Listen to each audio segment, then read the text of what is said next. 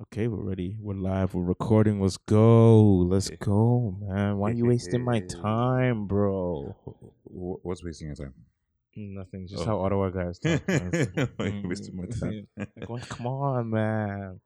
Yeah, well, welcome to our first annual birthday pod day. You know how to do it. There's no way I can commit to doing this every year. No. But yeah, man. We'll switch back and forth. Yeah, we'll rotate. But happy birthday, motherfucker. Oh, cheers, man. It's a wild day, bro. I've loved today. It's one of those like strange things. Yeah? Yeah, man. I think it's important to take the day to celebrate, and enjoy yourself. I think you did that, man. Low key. High key. I don't know if it was intentional or not, but like from what you were saying earlier, I was like, okay, like you definitely made a point to kind of just give yourself that. I think that's so important tonight. No, I felt like it was as well, man. So, but I'm grateful for you guys, man. It's been a good time, and it's nice that we're closing it off with a nice emergency recording of 2 takes in a pod. Yes, sir. Yes, sir. And it doing something that I love, so it's a good one. It's a beautiful thing, man. It's a beautiful thing. Do you have any words of wisdom? I know you're probably all worded Podcasting, out. Man, it's a beautiful thing. It's a beautiful thing. I know you're already worded out, probably, but man. do you have any words of wisdom, that you feel like that you've come into on this, this 28th year of your life? Yeah, man. Staying school kids, don't do drugs. I think those don't do illegal drugs. Now we can talk about the legality and the ability of the state to, Anyway, let's not do that. I'm not smart enough. Yeah, no. No, yeah, we'll leave that for the professionals. Words of wisdom. I'm gonna stick to the same shit, man. Take stock. Pause. Take stock. Count your victories. And then, get ready for the next battle. We go again. Straight up. I think it's a combination of like where my head's been going and just like the last dance. Because like it was like, all right, nice, we got 4. Okay, that's cool. Nice, that's 4 rings. Okay, that's nice. Okay, when are we going to go get our 5th? Yeah, we gotta go get 5. And that means you're starting again. But they never didn't celebrate. They always celebrated it. They always acknowledged that yeah, we're champs. Exactly. And then like at the end of it, it was like, okay, let's go again. Right. They always came back hungry. Exactly. So yeah, that'll be my words of wisdom for now. So stay hungry. Stay. Celebrate and stay hungry. Yeah, like eat a full dinner, and then stay hungry. All right. Straight up, man. No, I think that's so real and that's important, and I really feel like you definitely keeping that energy. Whatever little, like in many little ways actually, like kind of just like pushing forward, kind of taking stock of like what we've done well. Not just you, but also like I guess we as a podcast and at Yawa as well. I think it's just really been commendable, man. So props to you for kind of holding it down, through sickness and health. Amen. Right. But yeah, like, so I just want to commend you like for like what you've been able to do, being able to just keep having that life and keep pushing forward. And that's not easy. And I think all of us appreciate you for it, man, for real. Great, appreciate you, man. Thank you. From Yawa, this is 2 takes in a pod.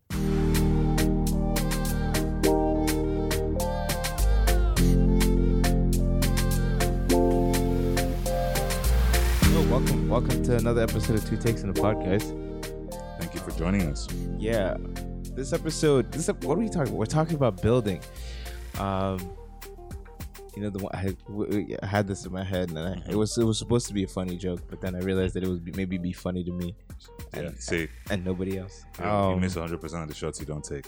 Shoot. Bro, I hate ESPN for what they've done to us. For what they've done to us right now, man. I'm just there all the time now. It's crazy. Yeah, it's about women liking Bob the Builder ass niggas. You know what I mean? Because you're like the article you said was like it's time to build. I'm like, yeah, bro.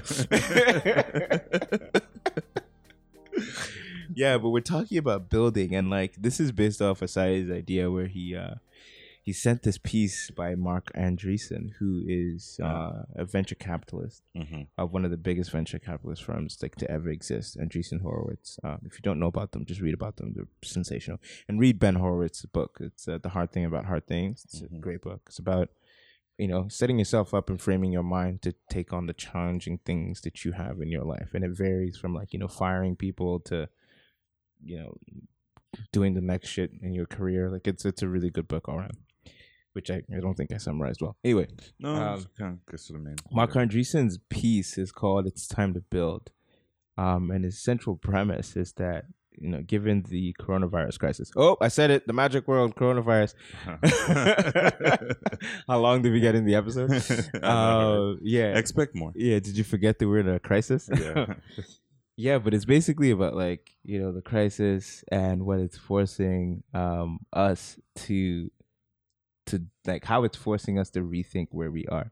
Right. And obviously, because he's American, he has a very American lens on it. He talks about the American government, their infrastructure system, the priorities of the people from a political standpoint. But like as I was reading it, sort of like what I took from it, the central like arguments from it were just about the importance of like it feels like a panic right now, and he says this for what we failed to plan for. Like we failed to prepare, Right. And like most of the time when you're super anxious in your life, it's probably around planning and like a level of uncertainty that you have for the future, because either either it's out of your hands or it was in your hands and you didn't plan well enough. Right. And it feels uncertain. Exactly. So the central premise was like, it's time for us to take a look at why we're so afraid right now. What were the things that we should have done that we didn't do? And then as a society, how can we begin to do them now? That was kind of like the through line through the piece. Would you say that's accurate? Yeah, no, I think I agree for the most part. I mean, so for me, like I like you said, like he made a lot of references to the U.S. in the article, but at the same time, I was just thinking like, this hit everybody, So the U.S. is facing their own specific problem that he talks about, but when I think about everywhere else, I think everybody else got hit by this in the same capacity. People's economies are kind of thrown in a loop, and everybody's trying to figure out what to do next, how to survive, how long this is going to take, and essentially his argument is that, it's time to build. It's time to try and start, it's time to rebuild, to think about what we're doing moving forward in a new, different way, new, different light. And I think that's kind of the conversation we're trying to explore today, right? Like is that completely accurate? And we go into a little bit of some of his arguments. I think we're planning to go to some of his arguments and kind of figure out whether I fall on the side of it or not, even though I do agree with the general premise. Oh, I love the general premise. So, okay, so what was one of the things from his article that you thought was interesting or that you wanted to challenge? Something that was interesting to me was just like the idea that like we need to want to do this. Mm-hmm. So there's something he said like, the problem is inertia. We need to want to do this more than we want to prevent this happening, right? And the idea of that is like, now that we know it's happened, we are all trying to figure out how to stop the bleeding, how to patch it up, how to kind of get back to what we would have called normal, as opposed to knowing, being aware of certain things like this coming. Like Bill Gates basically said, hey, the biggest threat, like I don't know if it was a year ago, that video that was going ago, yeah, so it was like 5 years ago, where where he basically says the biggest threat to humanity is really not like a nuclear war or anything. It's a pandemic. It's a pandemic, and then right? They did shit up. Actually, that's a perfect example. Let's talk about that. Right. So Bill Gates many years ago funds a thing that says, hey, listen, everybody is woefully unprepared for a pandemic, right? If there was going to be a viral incident, right, like none of the governments, none of our systems, none of our structures right now are prepared to withstand that. Cool. After the Obama administration took that information in, they transitioned out and they said to the Trump administration, hey, yeah, like there's this thing that this guy's done. Like we need to be fucking prepared because we're not. And here's the data to show that we're not. Right. And what does the Trump administration do? They fire half of break it up. Yeah, because it has Obama on it. Yeah, it doesn't like anything with Obama on it. I mean, it may have nothing to do with Obama, but it's also like just the unwillingness to like look the data in the face and do something about it. And I think that's what Andreessen was talking about, like in his writing, where it's like you have to want to, right? So look at the information, and then you have to want, like you have to place this as a priority, like preparedness. Right. For something like this, for a government as powerful as the United States government, should be like, number one. Yeah, they should be in the best position to be able to deal with this issue. And if I can take that micro, right? If I take that look at our personal lives, because I think that's how you were trying to connect it, right? Like, okay, cool. Andreessen's talking about governments and societal systems and shit, but in our personal lives too, like, what areas have you looked at your life and you thought, oh man, I did not prepare, I wasn't building, and you have to really want to take those things seriously now, which is kind of what he's saying, right? Like, you kind of know that this stuff might be important, but you have the resources to fix them, you have the time to be prepared for them, but you choose not to because you place a priority on other things, right? And Andreessen was smart in calling that out and saying, like, you know what, healthcare, education, these are well, it goes into education in a different way, but healthcare specifically, right? He names them. United States doesn't have enough masks, ventilators, all of these things. Right. Like New York State had to borrow ponchos to basically use those overalls. And it's not like they couldn't have had these things. Another thing that was included, by the way, in that Bill Gates report was that they were they were understocked for ventilators, right, by some ridiculous number too. It wasn't even close to what they were understocked by, and they just didn't do anything about it. Right. For 4 years. Right. Because it's not a priority. Yeah, right? Exactly. And I think I'm rambling on now for a bit, but yeah, I think that's one of the things that was interesting to me, the will.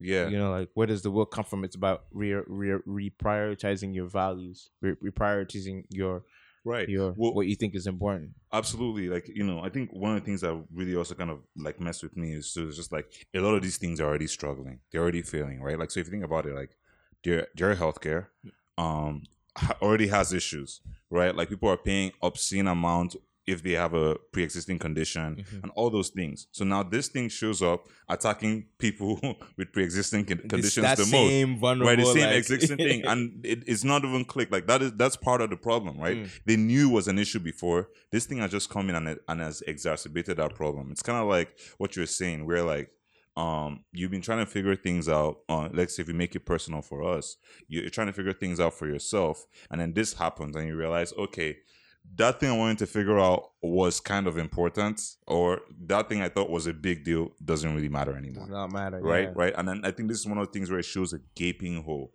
And again, for me, like, I think why we're using the US is because like the US has always been like this standard of excellence in terms of how they've figured everything out, how they've gotten everything done. And we are seeing them struggle now, and we can say what we want about what and how they kind of led them to this point. But the fact of the matter is that if the US is in this position, chances are many other countries are in it too. Nobody really gets to, I'm not going to say nobody, maybe like South Korea, maybe China, that's had their whole thing taken care of now. That's a different conversation. But like, everybody has to be thinking about this right now. Like, nobody's exempt.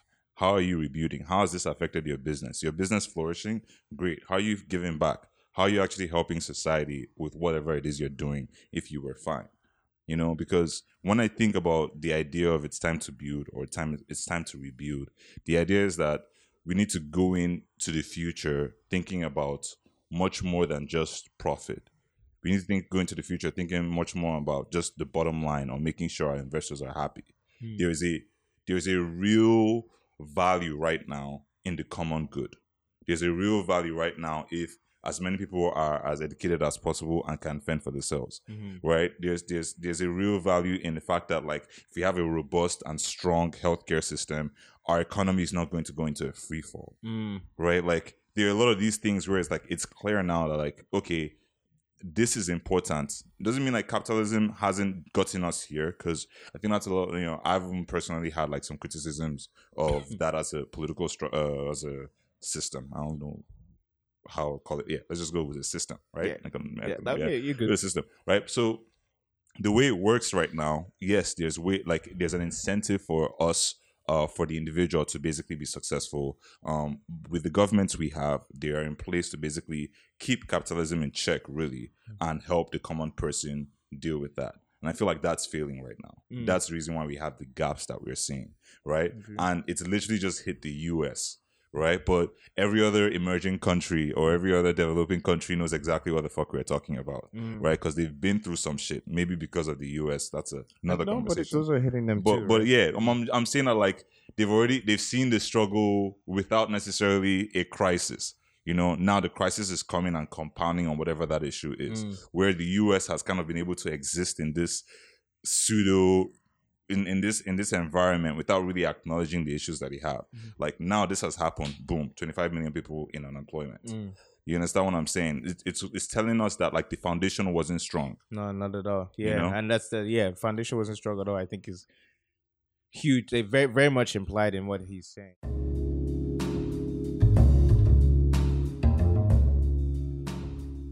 What do you think about this concept where he talks about like the things we build in huge quantities, they drop rapidly in price, and that concept I think is that's like straight. It's foundational, right? Like it's like if you proliferate healthcare is gonna be cheap. Exactly. Right? Like if you know what I mean. If there's 7 hospitals in your 250,000 people town, right? Like right. It's not gonna be a problem to get a doctor. Right. And it's like, when you think about it that way, it's like, well, yeah, you choose to put energy into the things that you build. Exactly. Right? And I want to think more about, okay, what's really priced high right now that is scarce that we can double down on and do more of that will bring the value down. That's a question now that's in my mind. I have no idea what one example of that could be. Let me think. So what basically is priced at a high value right now that needs to be calmed down to essentially reach the people. So that means that this thing is priced highly in value, but it's also useful to the public. Yeah, that's a weird intersection. Yeah, healthcare and education are probably the obvious things in those two things, right? Like, I mean, I've read a lot about the education sector just being we're gonna face some real challenges over the next little while, right? Because education right now is very expensive. But if you have, there are already, I guess, lots of schools, but there's lots of schools. They don't maybe receive the kind of like attention or kind of social recognition as other schools. And so support, therefore the value of that stuff goes high. But that's an example of that, I think, that falls in there. Like if we are able to build strong, valuable, respectable institutions, plentiful, right, then the average price will come down, right? Like that concept still applies, right? Exactly. I totally agree. How many schools are how many big major schools are in Canada? Maybe 7, 8 that you think are like big. Right. What if that number was 32? Right. Absolutely. Right? Like, because then like everybody can compete, right? And you know, these people are not only able to innovate more because they're in a better position and equipped to do that, but they also are more people that are available to work and actually do what you need to get done. And people can actually do these highly skilled labors that basically allow your economy to function when everything else is shutting down. Yeah. Right? Yeah, that's a crazy concept. I really like that. Yeah, so when we were talking about, I think, what about housing? What do you think about housing? Because it seems like there's a lot of building, right, but it seems like they're only building for a certain price point. Well, that's not. So when he says we build, right, and I think this might tie to the next thing, right? Like, you know, a lot of the stuff is we as there's the private and then there's public markets, right? When the public is doing building, it's for the public good.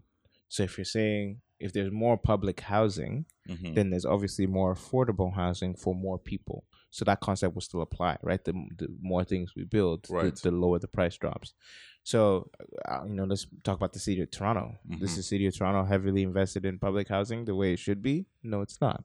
And so right now, the building that you're seeing in Toronto isn't happening by the public, right? By the government. It's by contractors and, you know, builders getting special permits to build condos. And that's not the kind of building that will lower pricing, right? Because it's not for the public good. Right. It's crony capitalism. Well, not really crony, but it's like crony would imply, like, maybe that's a whole other thing. Yeah, but it's like it's not building for the right people or the people that need it. You know what I mean? Right. And honestly, you know, maybe crony capitalism is exaggeration. I'm just using that to like, I want to make it look bad.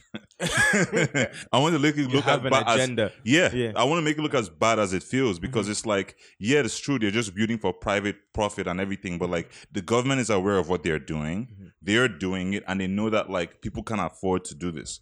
You understand what I'm saying? So it's almost like everybody's watching this get bad because it makes this person money.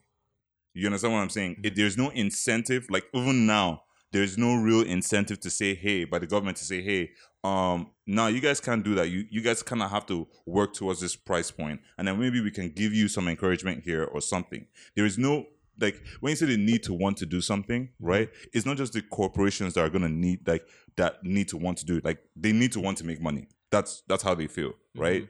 It's the government that needs to kind of step in and say, I know you want to do this, but this is how we're going to make you do this for everybody, and it's still profitable. And I feel like that's not necessarily happening because of the whole crony, like, just because some hands are getting shaked, and it's basically better for everybody right now if this works this way.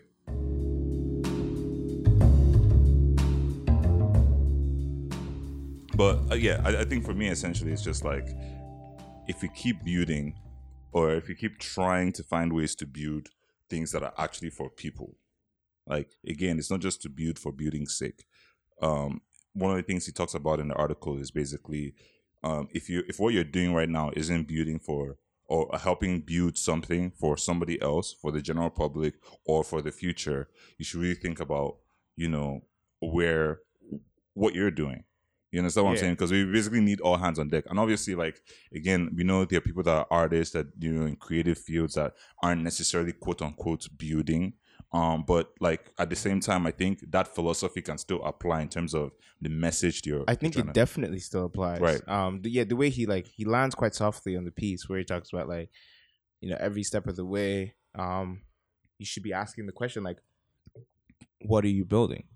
And it's definitely not limited to just like the financial sector or to sectors that right now traditionally we consider important. I think at a moment like this, the arts is super important. Absolutely. Right? Because the arts help people deal, they help people process. So right. If you're in the arts, I think it's a valid question to ask, like, what are you building? Exactly. How are, and he also talks about, if you're not building directly, how are you helping other people to build?